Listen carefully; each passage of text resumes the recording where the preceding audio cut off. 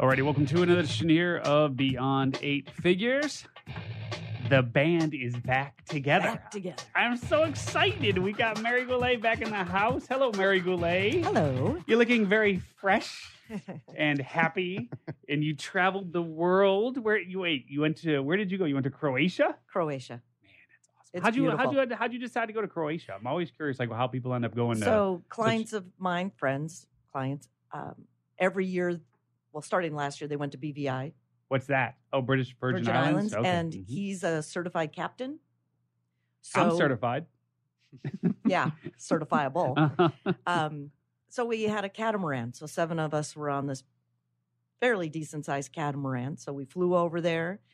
And did you not get sick? No, I did not. Really? Oh, man. I can't. And there was one day it was really rocky. But it was fine. Yeah, it's pretty impressive. So he's living beyond 8 figures, which is great. So it's good to have friends like that, right? No, but this client goes to the islands and then said, "Hey, we're going to go to Croatia." Yeah, so you just rented a boat for a week.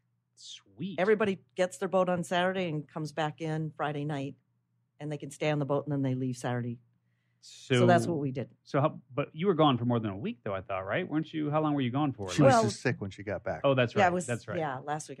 But anyway, no, it was amazing. And there's a lot of money in the Mediterranean and Europe. I bet. We were probably like 10 Americans on every island we went to. There was no Americans. Wait, so you went to a whole bunch of islands around Croatia? Yes. Wow, I didn't even know there were like Croatian islands. I know there were Greek islands because I've been to a couple of them, but there are Croatian. The first one took us 6 hours to get to. Oh, God, by boat? Yes. Ooh. You know that Canada is the country directly north to us, right? Canada, that's that big thing that, that one I've seen. And they just legalized marijuana, which is great across the whole country. So Yippee. So there are Croatian islands and you went Yes. and you went island hopping. Yes. Interesting. Awesome.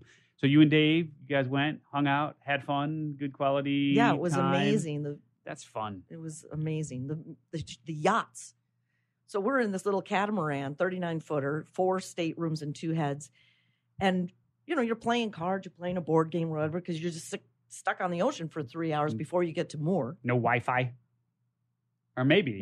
No, probably not, right? But you don't want Wi-Fi anyway at that point. Yeah, and I look up, and there's this massive, massive yacht, the size of like a cruise ship practically. Jesus. And it just goes barreling past us. Oh, man. And we saw so many of those. It was sick money. Fortunately, it did not toss you over, so good on that, right? Oh, man. A lot of fun. So amazing. So you'd recommend, so did you actually go into like some of the cities of Croatia, or you were just mostly on the islands? So you go to the island, and then you go into the towns. So you come around the windy side of the island, and all of a sudden you see this cute little town tucked into this humongous hill. Mm.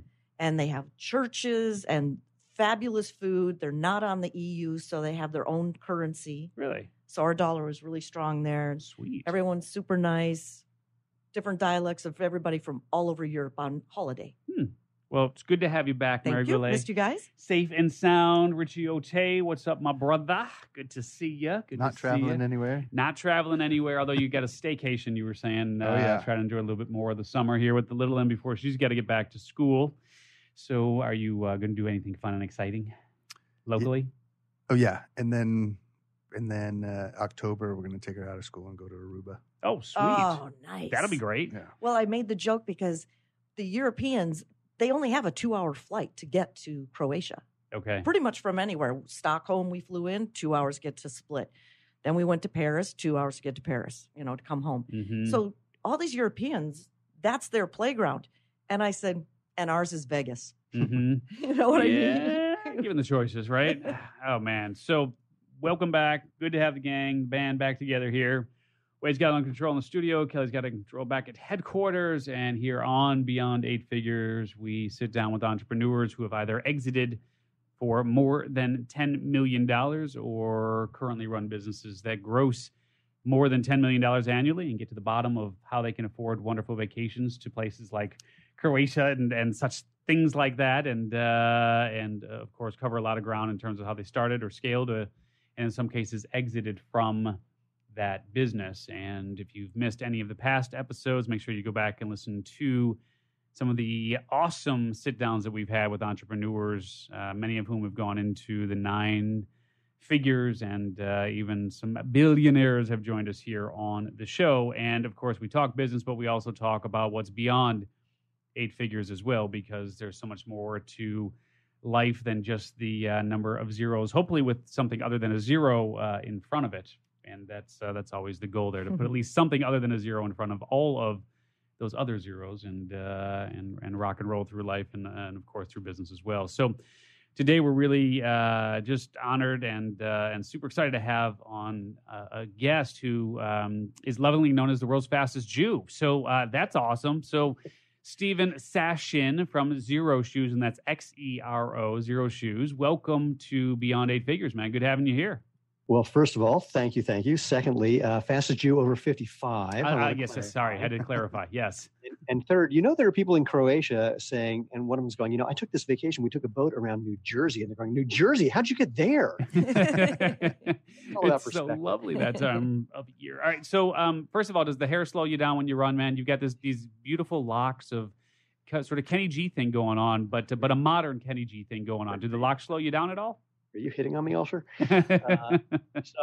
Apparently it's aerodynamically more efficient.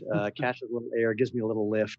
It's kind of like a golf ball. The curls just give me a little extra lift, I think. Nice. And so it's really interesting, because seldom do I meet people who have the exact same coupling in terms of the names as me and my wife. And so we thought we were the only Steve and Lena in the world, and we come to find out that you guys are also Steve and Lena. I hate to break it to you. We're actually a Stephen and Lena. Oh, so, see, there you go. All right. We have friends who are basically the same height that my wife and I are, and they're Scott and Layla. And there's times when we're hanging out and we literally just get each other's names wrong. So give us a little bit of an understanding of the business that you're currently running. And is that how you meet the criteria for Beyond 8 Figures? Or did you have another business that exceeded 8 figures in revenue, or you exited from that business for more than 8 figures? Just give us a sense of how you meet the criteria. I'm in the currently running a business that meets the criteria. And so that's Xero Shoes. And the way I like to describe what we're doing is actually just by asking a question to people. I say, so at the end of the day, do your feet feel better than they did at the beginning of the day? And if the answer is no, which it is for most people, I say it's, well, because your shoes aren't letting your feet do what's natural, which is bend and flex and move and feel. And Xero Shoes are designed to let your feet do what feet are supposed to do. And so, in fact, I also say we make shoes and sandals that are so comfortable. We've literally had people email us to say they went to bed still wearing them because they forgot they were on. Oh, man. And people use these for everything from taking a walk to running ultra marathons. And in short, we 9.5 years ago, my wife and I uttered the dangerous entrepreneurial phrase, how hard could this be? And started a business in the most competitive industry in the world, perhaps, and that's footwear. Mm-hmm. Interesting. And so just so folks are clear on this, you had no background at all in footwear? Like, you weren't one of those marketing guys for Nike who said, let me figure out how to build a better mousetrap here, and just took all that experience and then got into the footwear industry. Did you guys have any experience in this at all? Yeah, our entire history with footwear was having purchased shoes occasionally. Nice. Yeah. Nice. That qualifies you to some extent, right? Well, it's an interesting thing. I mean, what we like to say that we're doing, we're creating a movement. And what that means is we're trying to make natural movement the obvious, better, healthy choice, the way natural food currently is. And when I think about my background from that perspective, things do add up. As an undergraduate at Duke, I did research on cognitive aspects of motor skill acquisition, on just how people learn to move differently. I was an All-American gymnast. I'm a master's All-American sprinter. I've taught every kind of movement from tap dancing to gymnastics to Zen archery to running to yoga to Tai Chi. And so, and then I've been an internet marketer since 1992. And so put it all together, and this is kind of like the perfect storm of things for me to be doing. That's funny, man. So, and just so we're clear here, and we can kind of timestamp this a little bit, but projected revenue for 2019, where do you guys think you'll end up at the end of the year here? Considering that 10 minutes ago, Trump announced that he's adding a 10% tariff for the remaining products that are being imported from China, which includes us, I don't know what that's going to do to us. We were projecting 13 million, and that was kind of conservatively after we made some adjustments from the first round of tariffs. and from running out of inventory again. And we're also waiting to get some orders from some large retailers that have picked us up this year. So the next 6 months, we also just launched a new product today, and we're launching 5 new products in 2 weeks.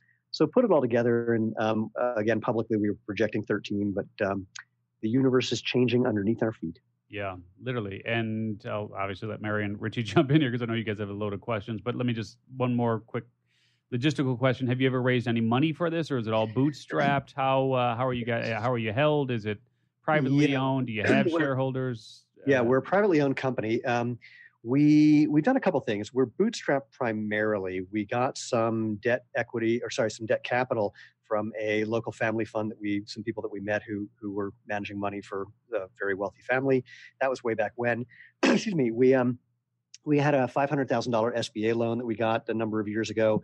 We recently had that taken out along with our family fund money by JP Morgan Chase. They gave us a $2.3 million loan. And then in 2017, we did what became one of the most successful consumer product equity crowdfunding raises, and raised a little over $1 million from 1,100 of our customers, friends, and fans. And so in exchange for that, was that you're going to get a pair of shoes at a discounted price, or was that? It was an equity raise. It was pure equity. Yeah, so that was roughly, that million and change was roughly 4%, a little less than 4% of the company. So it was at a 28.5 pre-money valuation. God, that's insane. Wow. So that's terrific. What platform did you use for that? And none really. Really? Well, we used a tool called, I got to remember it. Didn't really like it very much. Crowd Engine, if I'm remembering correctly. It's basically, here's the thing: the platforms like Start Engine and WeFunder and all the rest. We didn't really like them very much. I didn't like the user interfaces, and more, they wanted to take ridiculous percentages for just running the campaign. And I said, look, this is all going to be me. I mean, I don't know what you're adding to the mix, but this is going to be me marketing that's going to make it work. And to make that point, I think we talked to Start Engine after we'd raised about $500,000, and they said, well, we think we can get you another $250,000, but it's going to cost you like $100,000 to do that, and we're going to do all this marketing and blah blah blah. And I said, yeah, I don't think that's going to work for me. And when we were all done, I said, just so you know, I went from $500,000 to over $1 million by sending out 3 emails. So I didn't really need you for that. Yeah. So Crowd Engine was basically a glorified shopping cart. And I think one of the reasons that we liked them was because when I first saw it, I had a bunch of ideas about how to improve their product, just because I've been, again, an internet marketer for quite a long time. And they were amenable to the suggestions, but at a certain point, I think the programmers got really sick of me. And so that became a bit confrontational towards the end. And frankly, we were also the first company to do an equity crowdfunding raise without a registered broker-dealer. We did it totally direct on our own by figuring out how to do that in a handful of states that said you couldn't do it. And we discovered you could. And then we taught how to do that to everybody else who's ever done it since. And I don't necessarily recommend doing it that way, because we probably left $500,000 on the table from people whose brokers would not let them deal direct and would only go through a broker-dealer. Interesting. And so, again, it's a very interesting conversation that I didn't expect to be having around funding. Yeah. Didn't even know that you did that. It's super cool. How did you justify the valuation at the time? And you said it was 4%? Well, it was a 28.5 pre-money valuation. Right. So 28.5 pre-money valuation. And so you raised $1 million and a little over $1 million. I mean, we didn't have a cap on it. We raised what we raised. It just so happens that we ended up getting I'll tell you one thing that was interesting. We had the idea that we were going to just keep the whole thing open so that as people got introduced to our company, they could invest at any time. But it became very clear to me after a few months that unless you gave people deadlines and fear of loss and all the usual marketing things, they weren't going to take action. So when I emailed saying, hey, we're closing this down in 3 weeks, we got $250,000 within 24 hours. So, and then we got another couple $100,000 in the last 48 hours. Mm-hmm. But revenue at the time, I mean, again, if you're projecting now, and I'm sorry to beat this horse here, but this is just so damn interesting to me. So if you're projecting to do 13 now, so 2017, I got to do it backwards because I can't think forward anymore. So 2018 we did just under 8.9. 2017 we did 5.5. So we were doing the raise in the middle of 2017. So 2016 we were at 2.7. So, or 2.74. So when we started this, we had booked 2.74 the year before, and we were projecting, I don't remember what we were projecting actually, but we ended up doing 5 and change. Wow, that's unreal. I mean, really impressive. And I'm going down this path because what's going off light bulbs crazy for me at the moment is what we're doing with liquor.com, right? Which has just been struggling in far too many ways. And I can tell you with the great domain and with traffic and with the email subscriber base and whatnot, part of what I've been pushing the board to do is actually to do a better job of going to our raving fans of 4 million email subscribers and the people who come to the site, and they actually had kicked around the idea of doing an equity raise directly from our subscriber base. And so this is knowing that you did that, we may actually have another conversation, my friend. I'm happy to do it. And I'll say a couple things about it. You hit the nail on the head. The key to doing an equity crowdfunding raise is having a crowd of raving fans. It's not something you want to do to build a crowd with equity. That doesn't really work. And also, if you don't have a crowd of raving fans, you're going to spend way too much money on making the whole thing happen, on marketing and logistics and all the rest. So that's a big part of it. And in fact, what inspired us to do the crowdfunding raise to begin with was a couple things. One, we're sort of socialists at heart. And all I mean by that is we like the idea that anybody can invest in a company that they believe in and wants to support, rather than just well-heeled, accredited investors. It's like, why make it only available to the rich white guys? We just thought that was sort of reprehensible. And the other thing is that we viewed equity crowdfunding as a way to build a veritable army of raving fans who really, really have demonstrated they want to be part of our growth. And so it was as much, if not more, a marketing play than a fundraising play. And last question on this, liquidity, as far as you're concerned, as far as they're concerned, does that come on exit? Do you then kick dividends? How are they going to see $1 back on that?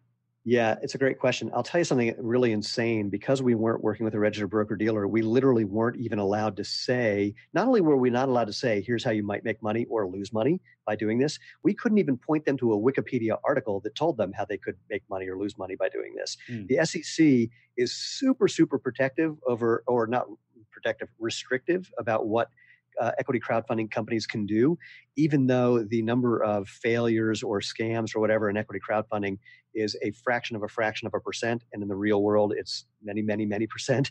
So, they're barking up the wrong tree, because equity crowdfunding is inherently self-policing.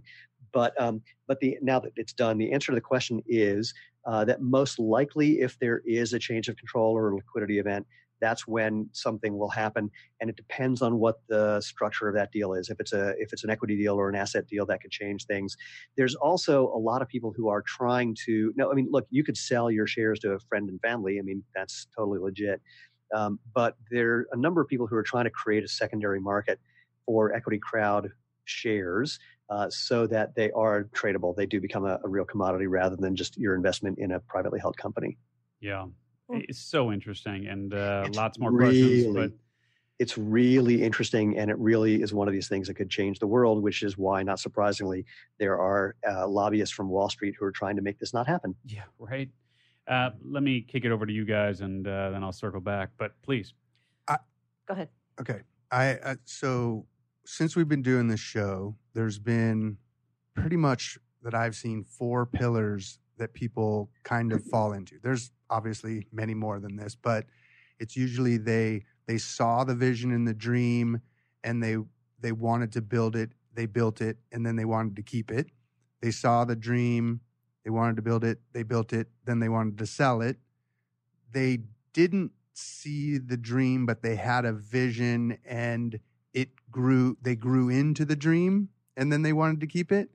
Or they didn't see it, they grew into it, and then they wanted to sell it. It kind of comes down to those 4. And I'm just wondering, before I get into the particular one of the quotes I saw you had in the pre-interview, which one of those were you? Yeah, we're the 5th.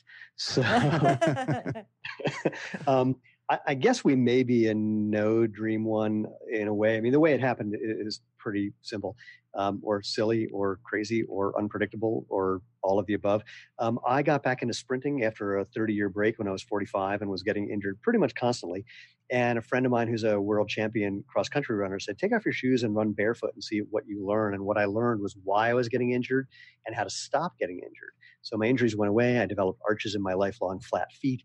I, again, became a Masters All-American, fastest Jew over 55, although then over 45. And was just so enthralled with this whole natural movement experience. I wanted more of that. So frankly, I would have walked around barefoot if I could, which I actually do a lot of. But I figured it would be nice to be able to get into restaurants or places that are not barefoot friendly. So I made a pair of sandals based on this 10,000-year-old design idea. And then, I made a pair for my wife and a couple of other barefoot runners, and they told two friends, and they told two friends. And when we were not shampooing, I made sandals. And then one guy says to me, I'm writing a book on barefoot running. I got a contract. And if you treated this little hobby of making sandals like a business, I would put you in the book. So if you had a website, do that. And at that point, I'd made maybe 500, 600 websites. So I rush home and I pitch this brilliant idea to my wife, who assures me that it is really stupid and insists that I not do it. And I said, okay, you're right. And so I waited till she went to bed before I built a website. And it just took off. And for the first 3.5 years, we were a do-it-yourself sandal kit company. And then we just kind of followed. Well, there are a couple things that happened. One is my understanding of natural movement and the value of natural movement and the problem with modern footwear grew over time from being in the business and just seeing the experience that I and hundreds of thousands of other people were having and diving into it really deeply. Again, it really fit with everything that I've done in my life. And then, there was one other part to it. And then we just really followed what the customers were asking for. So we had this do-it-yourself thing. They said, I don't want to do it myself. So we made ready-to-wear sandals. They said, that's cool, but I need shoes when it gets cold. So we made shoes. And now we have this whole line of casual and performance shoes and sandals. But to your point about the sticking with it or selling it, it's an interesting thing.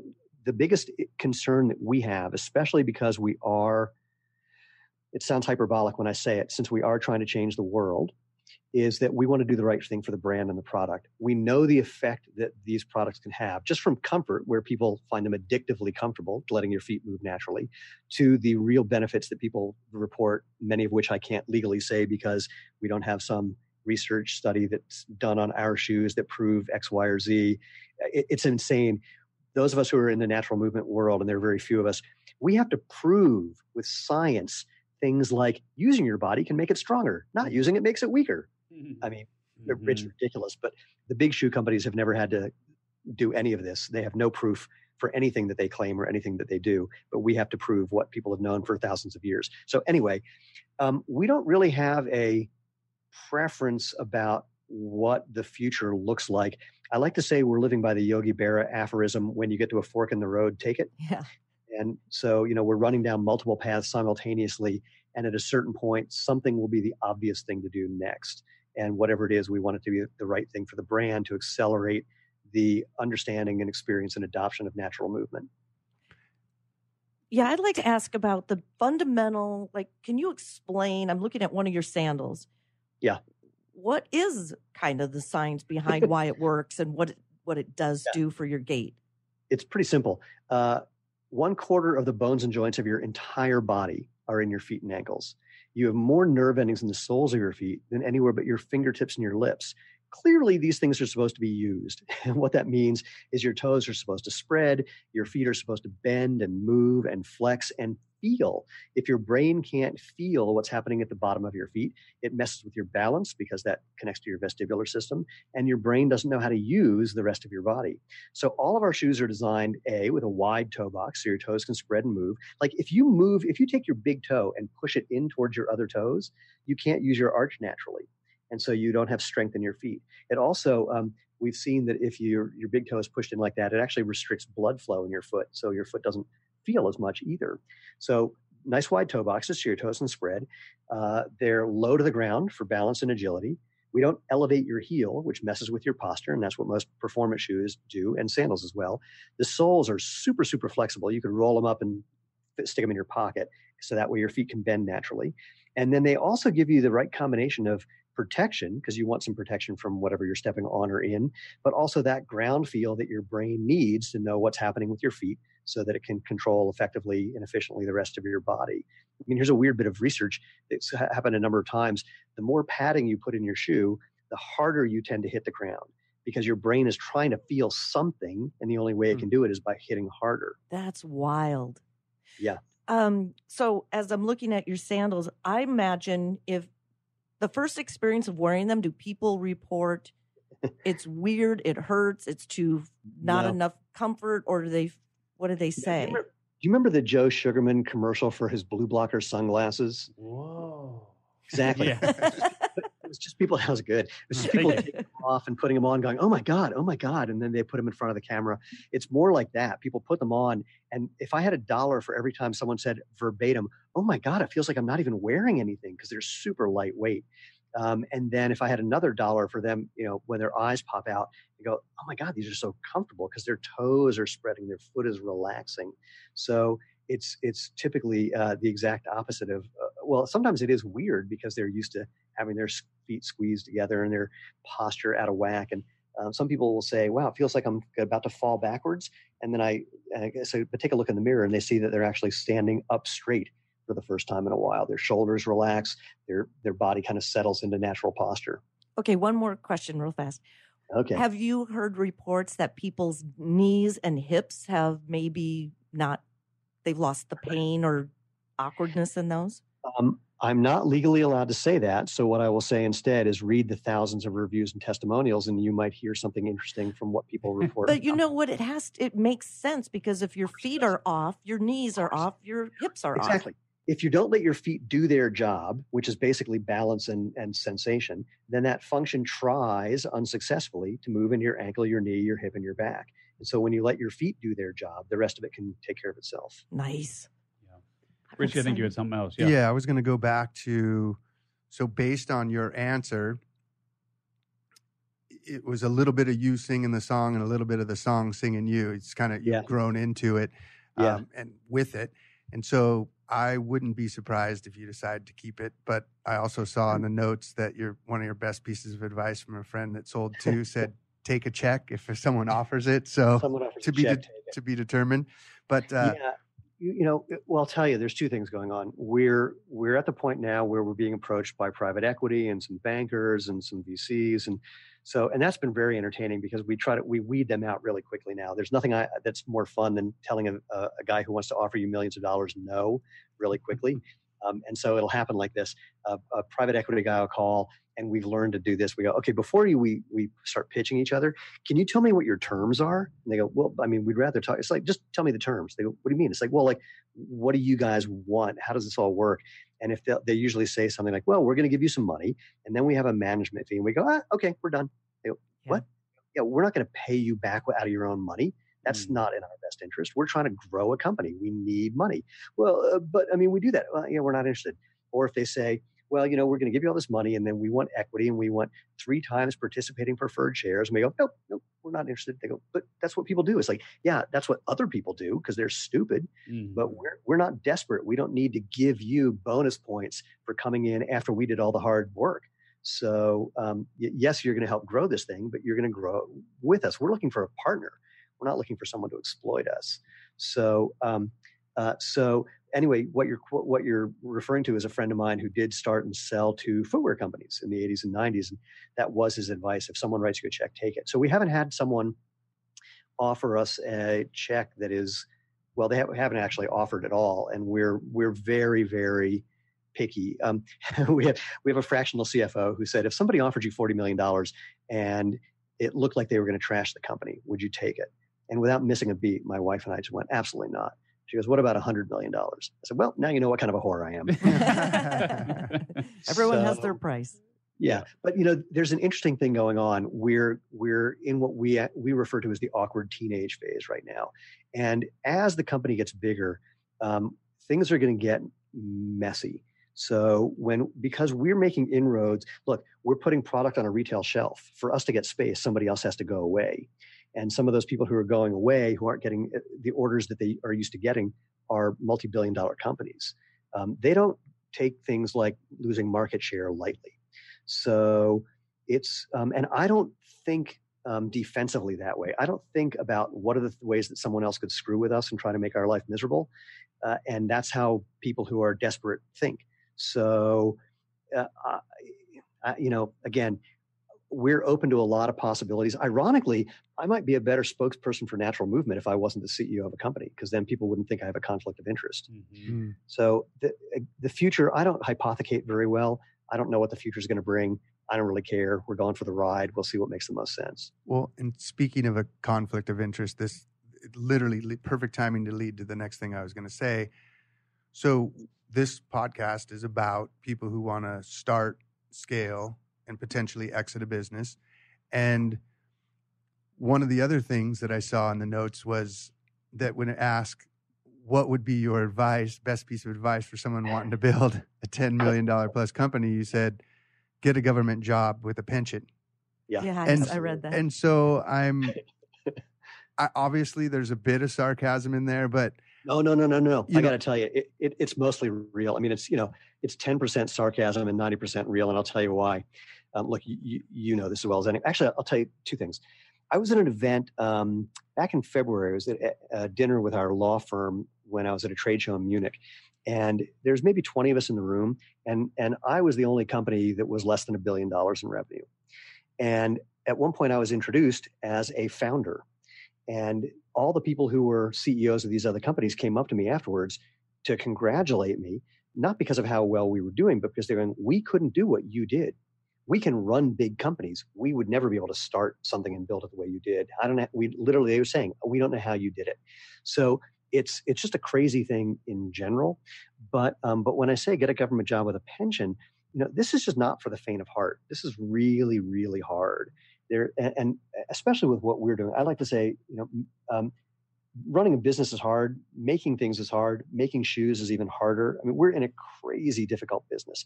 And we kind of knew that going in. We met people very early on who had been in footwear for 35, 40 years. And they said to us, we would start this with you because we really believe in what you're doing. But we've been around the footwear business long enough to not be stupid enough to try and start a shoe company. Mm. And my wife and I said, well, we're hyper optimistic and naive, but that's the only way things ever get done. So here we go.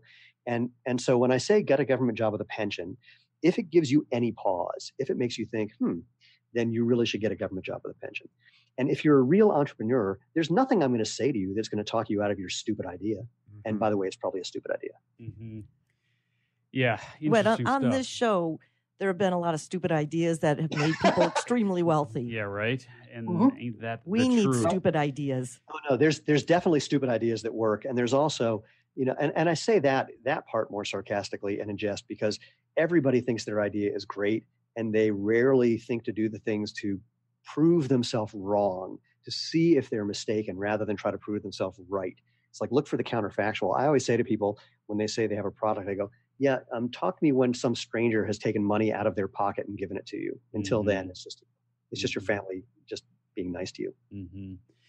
It's interesting on so many different levels here. And by the way, if for some reason you decided to fast forward through the first 3.5 or 4 minutes of this episode and you have no idea who we're talking with, we're talking to Stephen Sashen here of Xero Shoes. That's Xero, Xero Shoes. And if you're listening live and you caught us live, but missed the beginning, then that is also for you. And don't forget, we do broadcast live every Thursday from 12 until 1 Pacific. You can catch that live feed at beyond8figures.com. That's the number 8 there, so beyond8figures.com. And you can actually join the conversation as well if you're with us live at 866-977-2346. So we do encourage you to call in if you have a question for any of the folks that we feature here, including Stephen Sashen today on Beyond 8 Figures. So let's take another couple of steps backwards if we can here, Stephen, because I want to get walk if I have to, right. And fortunately, you're in comfortable shoes to be able to do that, so that's good. That's true. So let me just ask you this: as you began growing out of this, just you and your wife and these, this kit kind of thing. Who was the first key hire? Was it just someone who could do some of the legwork so you could focus on sales, or customer service? So customer service. So that was okay. And so all of this is online, and you've only recently started going into retail, correct? Well, we've been trying to bust into retail for quite a while, but it really just started kicking in this year. Mm-hmm. I would tell you, I mean, and from a private equity perspective or from an outside capital perspective, one of the things that I could see you doing in terms of taking on a partner is taking on a partner who believes in your vision enough to help you actually open up your own bricks and mortar, kind of a little bit like the Untuck It type model. Well, it's interesting that you bring them up. There are a number of digitally native companies that many of whom have never made money. They're VC funded. They're burning cash like crazy. And then they open up retail. And the reason they're doing that is to prove that they can survive in retail. And many of them are then losing money on retail as well. So be careful whenever you're talking to anyone who's running a VC funded company that's doing those things. But there are some interesting things happening in the retail space. I mean, footwear is never going to be all online. People want to have the experience of going and trying on shoes. For sure. The majority of footwear sales online are people buying what they already know they want, or something very close to what they already know they want. But when there's new products and new brands, the retail experience is still very important. There's some people who are doing some really interesting things right now, or they're trying to, where they're putting together a number of related brands, and they're either buying those brands or just working with those brands and handling the fulfillment, handling the marketing, handling all the logistics, and opening up those kind of pop-up shops as well. So it's an omni-channel business with a number of companies all in place, so they can take advantage of the economy of scale and the value that you get out of having more data with more people and more things that you can cross-sell and upsell. So, that's a really interesting thing. I think we're going to start seeing more of those in the not too distant future. We had a kiosk in a local mall that did really well for us, but the managing of that and the additional employees was just too much for us to handle at this point. So we put it off. But you're right. I think fundamentally, I actually had a conversation with someone yesterday who had started and sold maybe 5 shoe companies. And this is what he and I were talking about, is him coming in to help us either build out or identify a partner who really understands the wholesale side better than we currently do. Mm-hmm. Yeah, what were you going to say, Rich? Yeah, I was going to ask, when you were talking about the partners there trying to build out that omni-channel experience, I'd be interested to know, were they all in the same vertical with just different brands in the same vertical, or were they just the same values with different? Yeah. Different brands in the same vertical. So outdoor companies, for example. Okay. So, us and an outdoor, and some sort of apparel company and a water bottle company and a, fill in the blank. So basically, if we think from the outdoor space, it would be like creating a miniature branded version of, say, REI, where they controlled the entire channel, so they're not leaking margin anywhere. Mm-hmm. And it's an interesting conversation around when you talked about how a lot of the CEOs came up to you and were just like, whoa, in terms of, I can't believe you can do that and this, that, and the other. I can go in and I can run $100 million company, but I can never start one. So it's a really interesting conversation around whether or not CEOs can actually be made out of founders, right? Because when you get to a certain point, you can bootstrap this thing and you can take it to, whatever that ceiling of your own limitations are. So at some point, do you see, when we talked about key hires, you said one of the first key hires was in customer service. I assume there's been other key hires along the way, but one of the real hires that you're probably going to have to make here at some point, unless you think that there is sort of that sleeping CEO inside of you, is do you, and honestly, and be honest about this, I mean, do you think that you have the ability to build and manage and grow profitably a 9-figure plus company? Absolutely not. No. In fact, it's funny. My wife and I, and by the way, my wife is my co-founder and CFO and is just whiz bang brilliant. And if it weren't for her, we wouldn't be here. And she says the same of me. But regardless, we were having lunch a few years ago with the former CEO of Crocs. And we said, we're like 6 months away from having to hire above ourselves. And he said, no, you guys are really smart. You're like 3 or 4 years away. And I don't know if his timing is right, but it's clearly a very different set of skills and requirements. And we've been very aware of that since day one. At the same time, let's take the letters out of it and just talk about the function.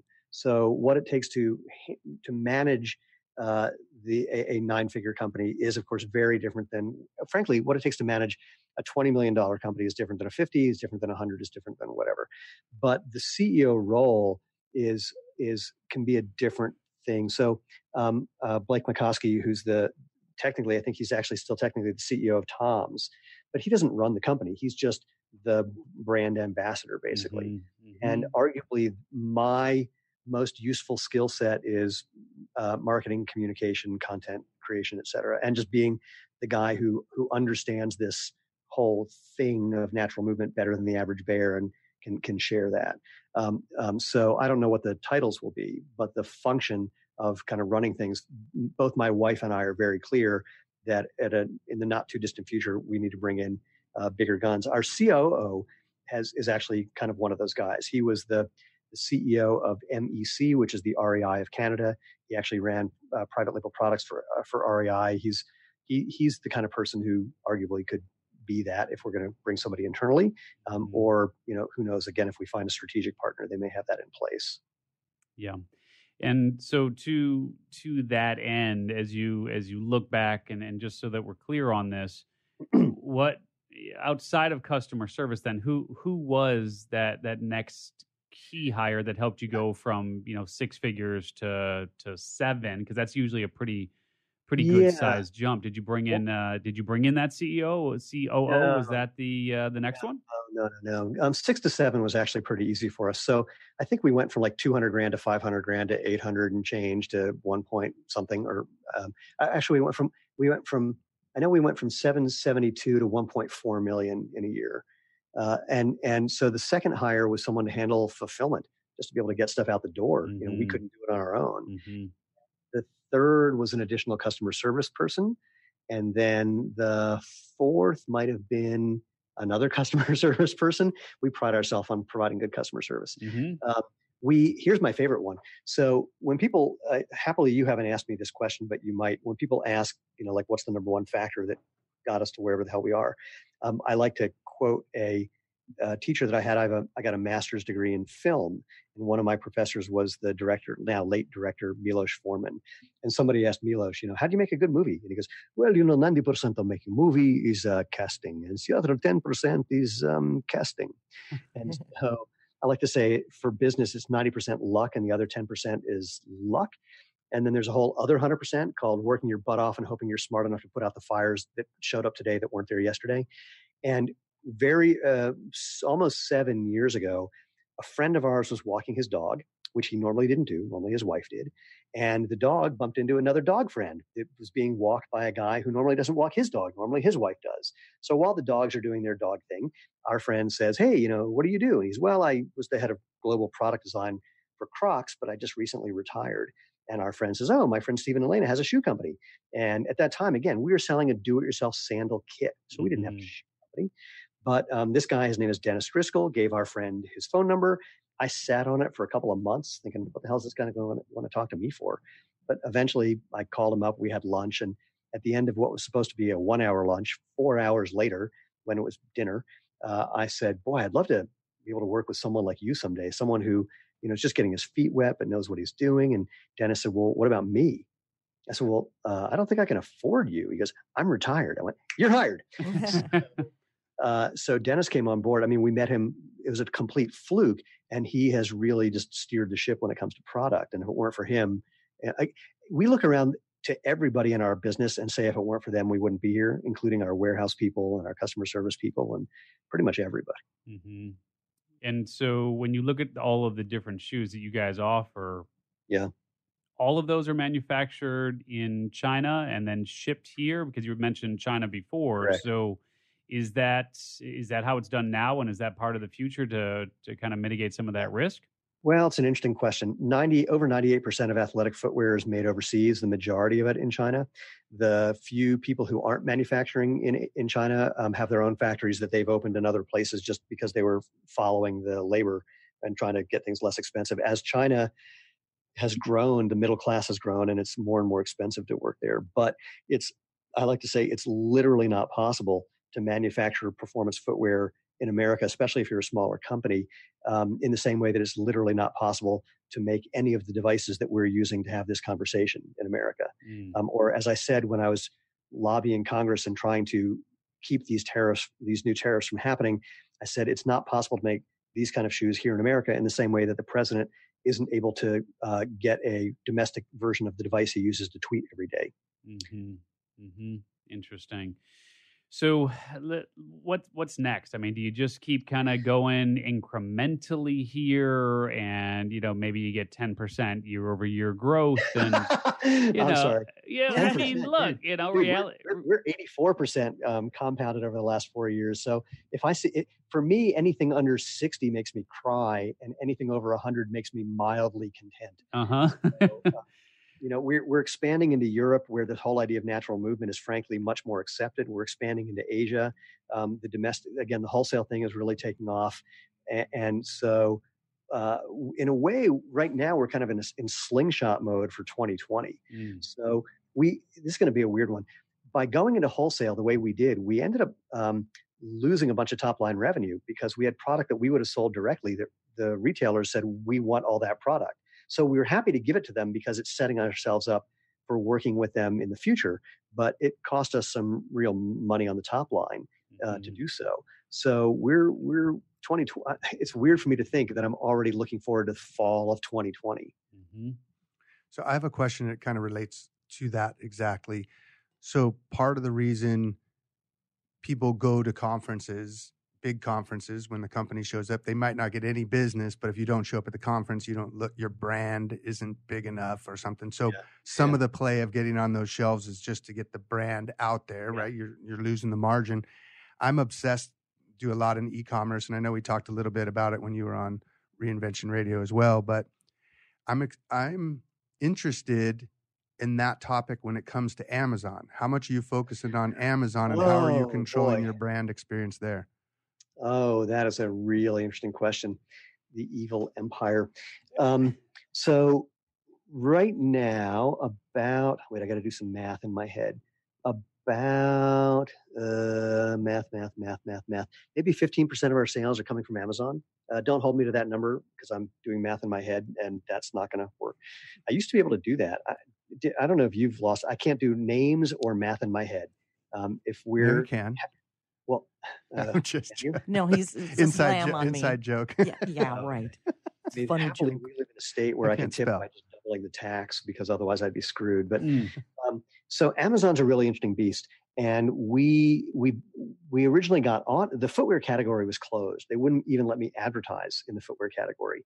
And then I got a phone call maybe 3.5 years ago from Amazon saying, you're showing up in the autocomplete, so we'd like you to be selling in footwear. So that's how we got in.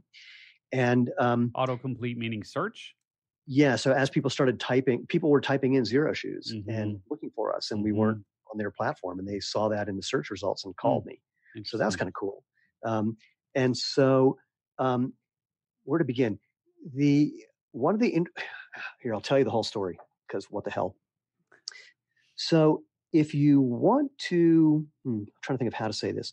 You're in a dangerous business when, can I say the word douchebag? Sure. When douchebag internet marketers are selling courses on how to make money, and it involves the business that you're in.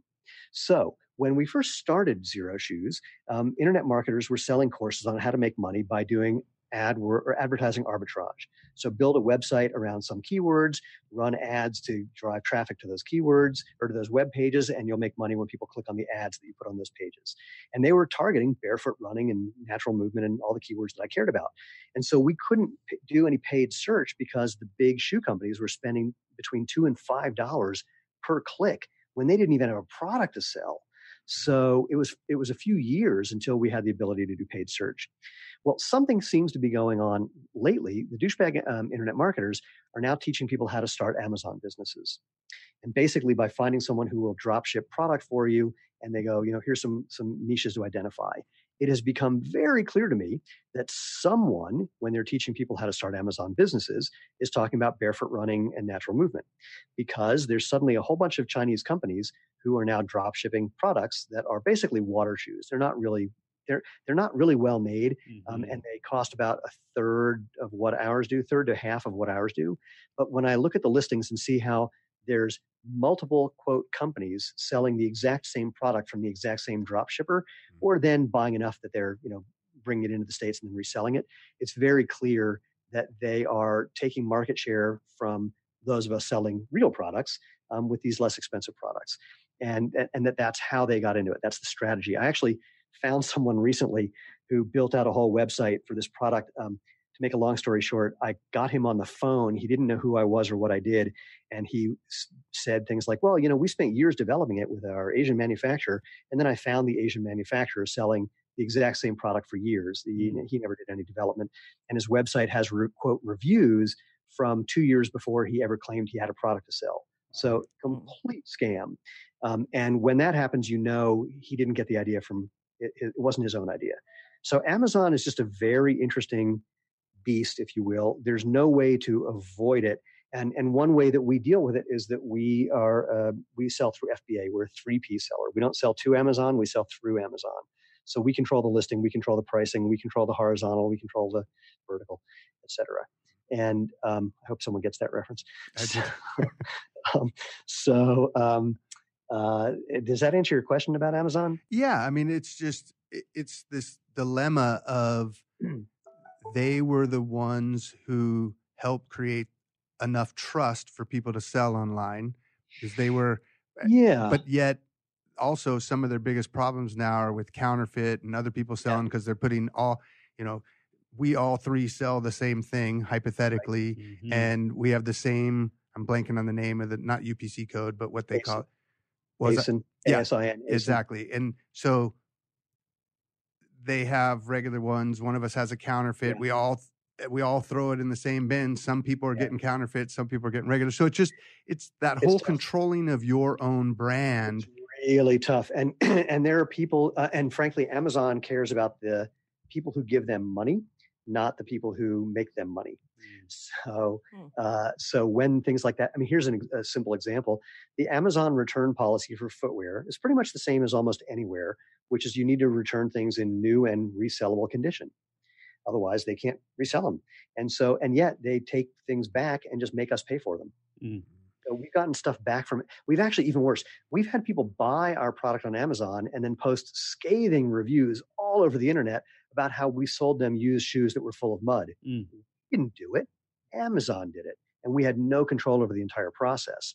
So it is a whole other universe, but avoid at your own peril because there's a lot of people there and they're trying to make it a little better. In theory, in a couple of months, they will make it possible so you can finally know the answer to the question, by being on Amazon, is it making me more money or costing me more money? Are people coming to my website but then buying on Amazon, or vice versa, or some combination thereof? And you can actually do the math to make a more educated decision. But if that math does not lean in the favor of Amazon, that tool will go away very quickly. For sure.